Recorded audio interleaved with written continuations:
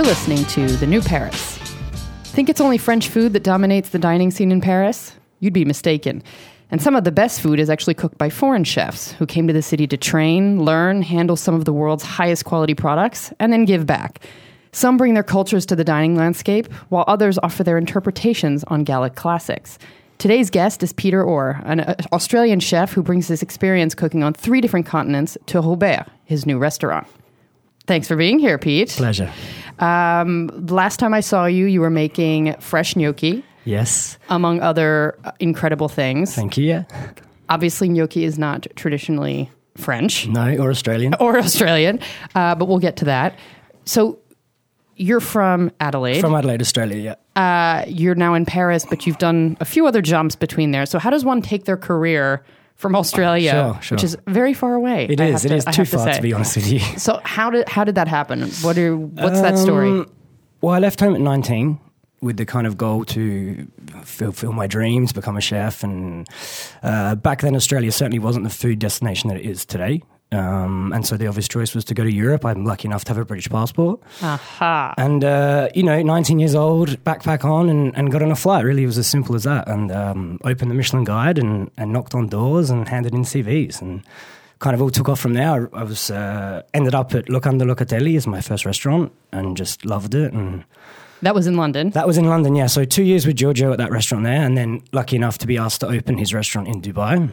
Hence the move a little bit further away. Exactly. So then went to Dubai, did a year there, missed London and missed that sort of lifestyle and culture that London offers, and went back and did a good 5 years, 5 and a bit years maybe in London.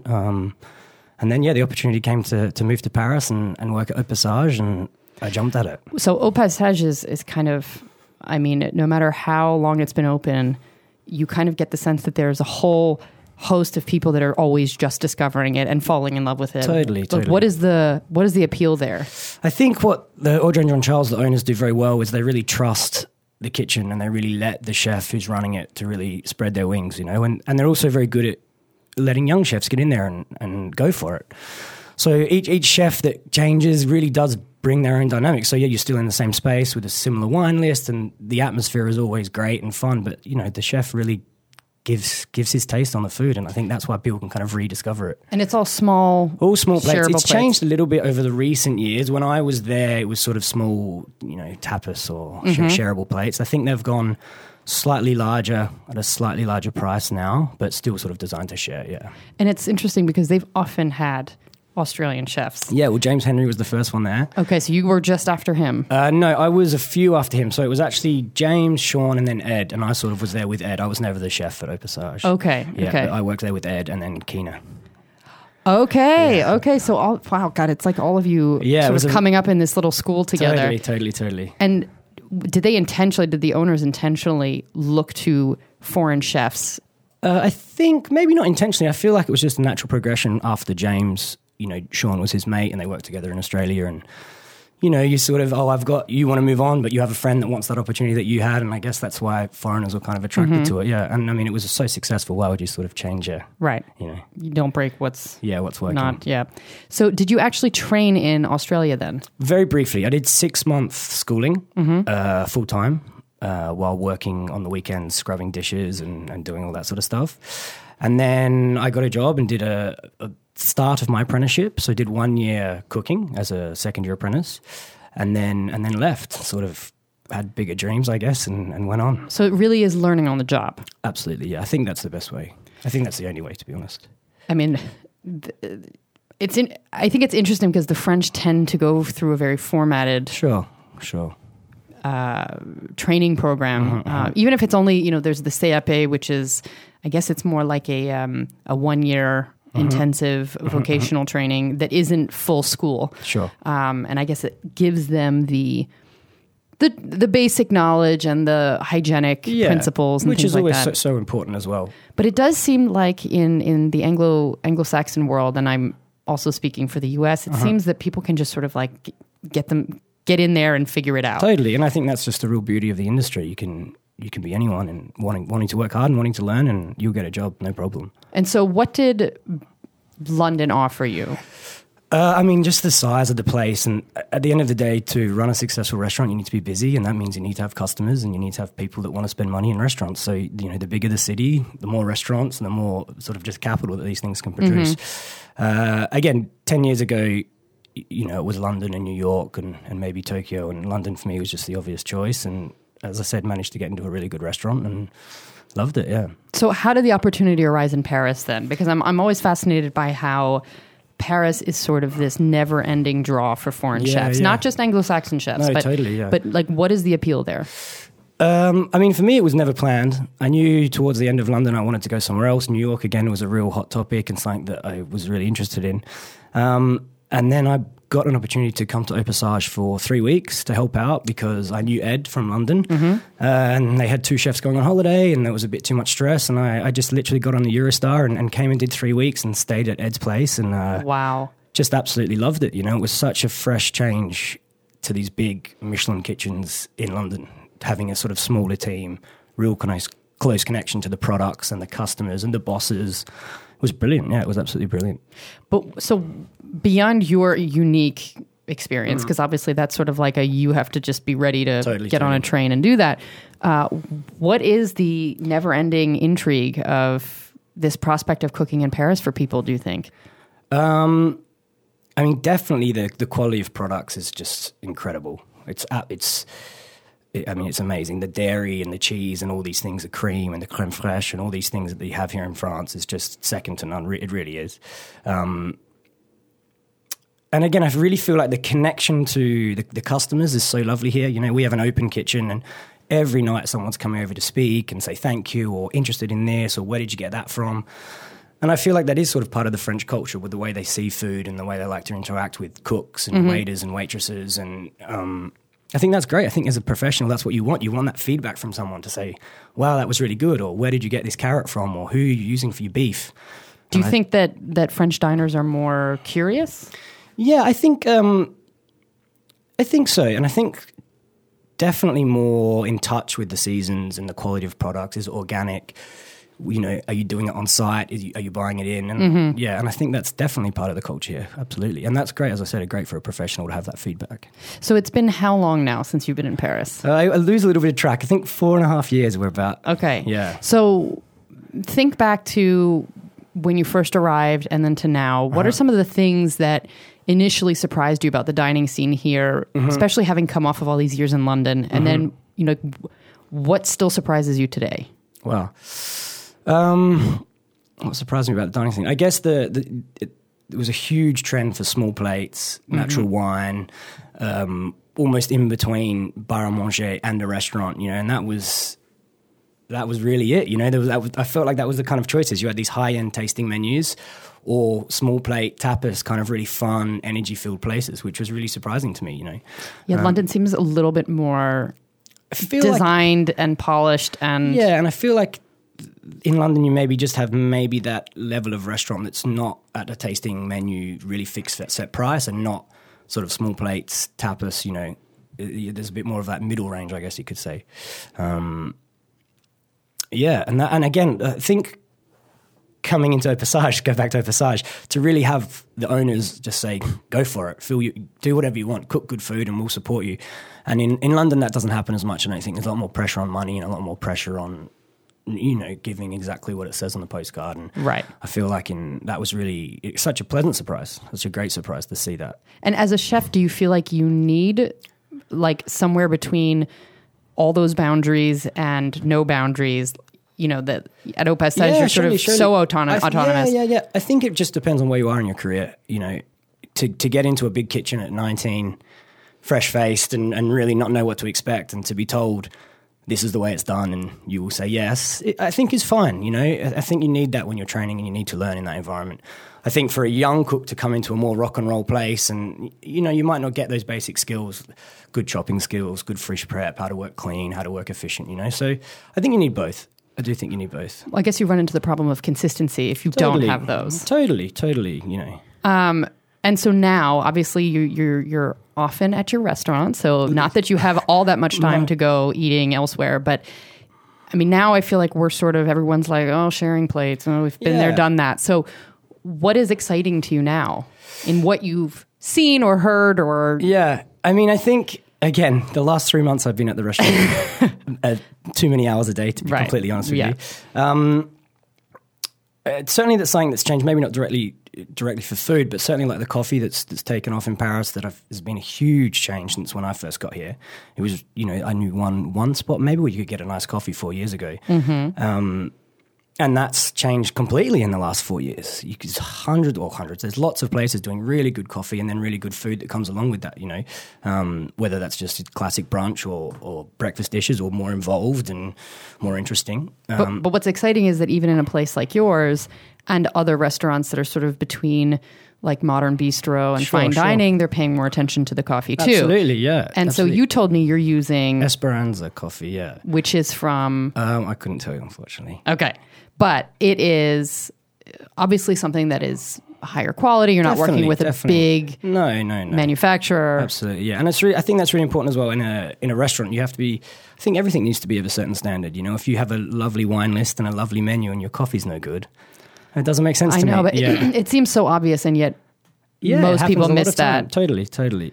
And so there's a lot that needs evolving, though. Yeah. And before you were cooking at Robert, you were doing these Thai pop-up nights, which people might think like, oh, well, is there a huge audience for that? But people were booking those nights out solid. Yeah, so we did really well. First of all, Thai food, obviously, in Australia is much more developed. Absolutely, no question. I imagine that's because of the population. Yeah, and just the location in the world, I think, yeah. So what is it that you were cooking there that like blew people away? I mean, I think it's first to say I was really lucky to work with David Thompson in London, who was the first chef to win a Michelin star for Thai food, and now has a restaurant in Bangkok, which is in the top 50 in the world. I think it might even be in the top 15 in the world or something like that. And I have spent sort of 7 months in Thailand after working at that restaurant, so those two experiences together were just amazing for that sort of cuisine. And I was just doing the Thai food that I want to eat and the Thai food that I can cook in Paris with the ingredients available and doing it, everything homemade, all the curry paste, all the coconut cream. And just sort of maybe offering a style of Thai food that you don't find outside of Thailand or outside of these restaurants that have the capacity to produce that sort of food, yeah. Well, because how would you describe the Thai food that you do typically see here? I mean, there's a lot of pad Thai. There's a lot of pad Thai, a lot of kind of sort of dumbed down, I guess you could say, for the palates and making it easier to eat for people that don't have the palate that, when you have a spicy dish in Thailand, it is really, really spicy. And when you have a salty dish in Thailand, it is really salty, And that's the sort of the curse of that cuisine. It's kind of being dulled down around the world because it's full on, and I wasn't trained to cook Thai food like that, so I just did it the way you knew how. Yeah, exactly. Yeah, there were a few people in my friend group who went and were like, this is the best Thai food I've ever had. So lovely. But they were like, you cannot go if you have a sort of I wouldn't say unsophisticated, but certainly uninitiated. Totally. Spice palette. Yeah. And so I think in France especially, they're not sort of geared to eat spicy food. So that's like a next challenge again. And we did have a few people. I think the thing as well, the way that the Thais eat, or the way that the food that I was doing there, is it's designed to be shared and it's designed to be enjoyed by the whole table. So you can't go in and have one dish to yourself because one dish might be heavily seasoned in one direction and then the other dish is heavily seasoned in the other direction, and then the meal sort of comes together, which is really important. And sometimes I think that can be hard to tell people at the table, say, I'm really sorry, but you won't enjoy it if you all have the same beef salad. You need to share some things and get things that complement each other, and you'll have a much nicer time. So that Thai cooking, however, is like on the complete opposite spectrum of what you're doing at Robert. It's definitely not the same thing. So give me the sort of elevator pitch about Robert, and I think it requires a little bit of a backstory because before Robert, you were working at Bar Martin. Bar Martin, yeah. And that's the same... Yeah, they're the investors and family. My business partners. Mm-hmm. Yeah. But Martin is very much... I mean, I wish I had the perfect words to describe Martin. I mean, it's fun. I know, fun was the first word I was going to say. Very unintimidating. Yeah. But like the product is I mean, king. they're using the same products that we are at Robert. And it's great. Loic is a brilliant host and he runs that place fantastically. It's busy. It's maybe a little bit too busy for me these days. It's just loads of fun. They've got a great wine list. They've got good beer at a good price and really good food at a good price. You know? So everything is super accessibly priced totally. there. And so when you first told me you were going to be opening up your own place, sort of in the follow-up to Martin, I was like, okay, so is it the same vibe? Yeah. But no, not at all. It's completely different. So, okay, so now you did Martin, and then... It's definitely... It was before we opened, it was kind of hard to put our finger on exactly what we were trying to do. And obviously working at Au Passage and Bar Martin here in Paris, they're both very fun, cool places. Whereas in London, I was working at, again, those kind of more high-end Michelin-style fine dining restaurants. And I think what we've tried to do at Robert is just kind of bridge that gap where you could say that Martin is halfway between a bar and a restaurant. I think what we're trying to do at Robert is be halfway between a restaurant and a fine dining restaurant. Still have it just be really lovely service, no tablecloths, very friendly, open kitchen, lovely open windows, but we've spent, a lot of money on the crockery and a lot of money on all the plates are custom made, the tables are custom made, the kitchen's custom designed, And it shows. Yeah, I think so. So that's kind of what we're trying to offer in terms of the feel of the restaurant. We're doing entree plat dessert, which, again, I feel like is kind of rare in Paris, certainly in the 11th arrondissement of Paris. Not especially in the more modern genre, I guess. I mean, yeah, totally. It's tricky because when you say modern, people think, oh, it's not going to look like what I imagine French cooking to be. But that's not true, because what you're doing is sort of like freshening up classics. We kind of say we're like equally English, French, and Italian. In terms of the cuisine. So it's a little bit of a hybrid. Yeah, exactly. But it's true that the starter, main, and dessert as a concept is like inherently French, and yet we've moved away from that. So here you are bringing it back. Yeah, and I think it's just because it gives me a nice range of products to use. It means we can put a little bit more investment into each plate. The menu changes, maybe one dish a week, 2 dishes every week, something like that. So we're really careful that if it's on the menu, it deserves to be on the menu, and it's exactly how we want it. It tastes how we want it, which is great. I think with a small plate restaurant, you don't have that. You need to be a bit more changing consistently, keeping it fresh. We like to sort of, if it's on the menu, it's perfect. It's the way that it needs to be. So what was the impetus behind having these fresh pastas and mixing some of these? I mean, it works because I was just there last week, so I know it works. But like, what? Again, I think it was like just missing making it. To be completely honest with you, and I can't deny I spent my first 3 serious years cooking for an Italian chef. Right. And a problem you need space to make pasta, So we've actually had a really lovely kitchen counter designed for the initial thought was to make pasta on, and now we've turned that into a table that customers can dine at as well. So that was, definitely a backbone of the restaurant. We've got gnocchi as a garnish with the pork at the moment, and also some tortellonis with fève and ricotta. So there's definitely an Italian feel to it, and I love to eat pasta. I love to make pasta, so I think that'll be on there for a while, yeah. And then in terms of what you do that's maybe more classically French?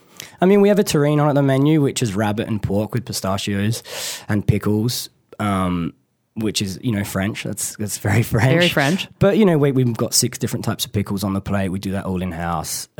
We butcher we get the pork in half pieces or quarter pieces and do that all in-house, and we're trying to make it extra special. And the lamb too, right? The lamb, yeah. The lamb comes from Guillaume, who's a good friend of mine who've known back from Au Passage days, and he does lamb, veal, and pork, delivers to Paris once a week from the farm. He comes in a big truck and you place your order. I just did an order half an hour ago, actually. And it's brilliant. It's literally the best you can get. It's sort of been killed 2 days before it gets on the truck, and then you've got it in your fridge in the kitchen. And you're using the entire beast then? Yeah, exactly. So we've got lamb on the menu at the moment. We did some lamb ravioli specials with the breast and the forequarter to use up those cuts. So it's really lovely. It's such a privilege to be able to work like that, But also super sustainable. Exactly, yeah. I don't know how many chefs, not just French chefs, but how many chefs are doing that. I mean, it's big. It's a conversation piece now. I mean, I think a lot of chefs are trying to react to consumer expectations that there's less waste. And certainly that's one way to go about it. Absolutely. Is that more of just a naturally French way of cooking, though? It's definitely something that I've learned from being in France. Yeah, absolutely. And having that, again, Guillaume's not a butcher, he's a farmer. So Right, if you want to buy right. a lamb, he's going to give you a whole lamb. And that really puts a lot of, it's challenging, but also that's the joy of the job, you know, being here's the best product in its raw form and you can do what you want with it, you know. And I think the customer really benefits as well because they're not only getting an amazing quality product, but they're seeing it in different ways. And it's very old-fashioned to eat like beef fillet, you know. There's only one fillet on a beef and it's not really that nice, you know. I'd rather eat the cheeks or the tongue or the Right. breast and I think that's just important to remember, you know. And the entrée plat dessert is something you offer just at lunch or at dinner as well? So it's exactly the same menu, lunch and dinner, again, which is somewhat different. And the idea is that we want to offer the same. If you want to come in at lunch and sit down and have 3 courses and a bottle of wine, you're more than welcome. And I think that's a great thing to do. I love to do that on my day off. And then at lunch during the week, we do offer cheaper formule. Okay. 25 euros entrée plat dessert or 21 entrée plat or plat dessert. Which is great. Which is great. And still really lovely. Still great products, just, you know, not worked maybe in the same way or a slightly cheaper cut of meat or something like that. So what do you hope? I mean, this is obviously your Yes, baby it's a project big deal, now. yeah. So what do you hope diners will, like, what's the message you're conveying through this? I think I really want Robert to be a place where people come to eat, you know, and where people come to eat with someone, whether it's a family member or a girlfriend or a business or a boyfriend or anything like that, and really just sort of focus on each other, focus on the interaction they're having with each other, put your phone away, eat some food, talk to the waiters, come and say hello to the kitchen, you know. And I feel like there's a few places that food is maybe not the most important thing, you know. People go for an ambiance or the price or to be seen or, you know, can I take a good photo of this sort of thing? Right, and I feel right. like I just really want people to come down and eat some food and hang out and chill out and enjoy themselves, really. And make that the focus. I think so, yeah. I think it has to be. It's very sad. Not sad. There are definitely people who aren't so concerned with the actual food, and that's fair enough, but it does always sort of take me aback. Someone messaged me asking for recommendations for this week for where to eat and flat out said, you know, we're more into the fun vibe than what's actually on the plate. And I'm like, you're missing out. Totally, you're missing out on like a whole big piece of the experience. But fair enough. But I really react to what you're putting out there because we, you know, just down the road, there's this sort of Italian Disneyland. Okay. Obermama. Okay, wow, yeah. Right, you know? I've been once. And it's experience. It's fun. No, to go it's to. fun, right? Yeah. And the food is fine and everything Totally. like that. But it is definitely a place where people have their phones out, and Absolutely. you see someone like Snapchatting while they're eating, and like that is not what's going to happen at Robert. No. And I think that's really refreshing. Yeah, I think so too. I think as well as a chef and an owner, like you can only do what you want and what you feel proud of and how you want your space to react. And when you're really, you know, well, when I'm really happy with that, I feel like the customers are going to be really happy and the staff are going to be really happy, you know. And so your team are not all French either, right? You've got sort of a mix. We've got a big mix. Yeah, the 2 French girls on the front, Roxanne and Elise, who are great. Both got, Elise worked at Au Passage, that's where we met.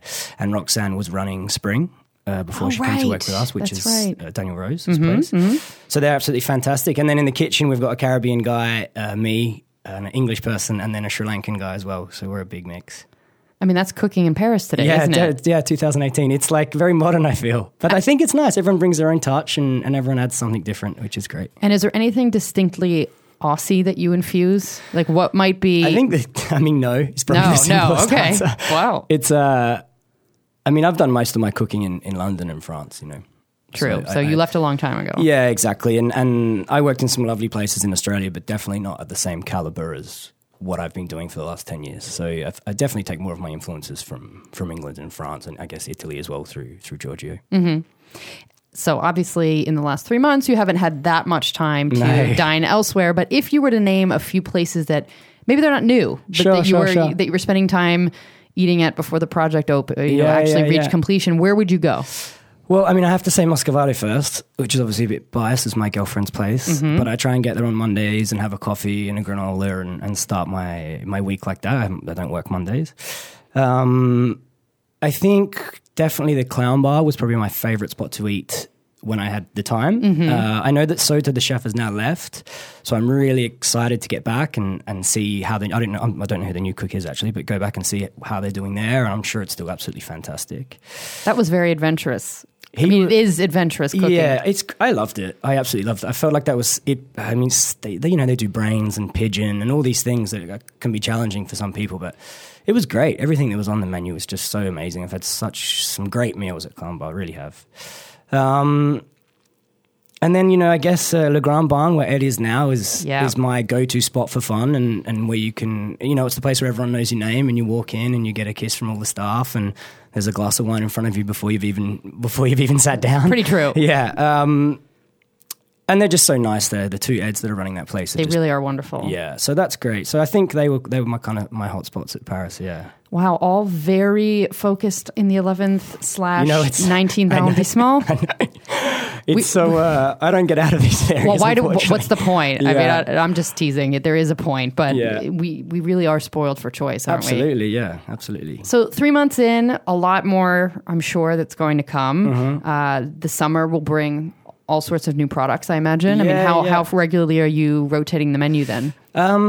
As regular as we feel that it needs to change, we'll. You can't ignore the seasons, and when the seasons change, the menu has to change. Right. We're really lucky that we've actually got our own garden that we're working with in the countryside. So that's really good for us, and that's vegetables grown for Robert and Martin, which again makes my job super, super easy. We're just getting these amazing quality vegetables delivered straight to the door half a day after they've been harvested. So yeah, I mean, I guess I think one of the entrees is changing this week, a new dessert is coming on this week. Always trying to get better. Oh, and you had speculoos in your dessert last week, which sort of also fell off the menus because it went so in the opposite direction toward uber modern that it's just really lovely and so warm, spicy kind of flavor. So. Yeah. As long as you keep doing fresh pasta, I'm going to be there because I just think that adds something really unique to the neighborhood. It'll be on there, I think. Okay. That's not going anywhere. Please don't take it off ever. Pete, thank you so much for being here. Pleasure. Do come back. I want to know in a year where things are at. Sounds good. And we can talk again. But I hope you do get out to see what Clown Bar is like now. Yeah, it'll be the next on one of your days off. Yeah. But thanks for being here. And for everybody else, catch up on all the old episodes on iTunes, SoundCloud, or wherever you stream podcasts, and on new World Radio Paris is what I meant to say. And follow us on Twitter at New Paris Podcast, all one word. À bientôt.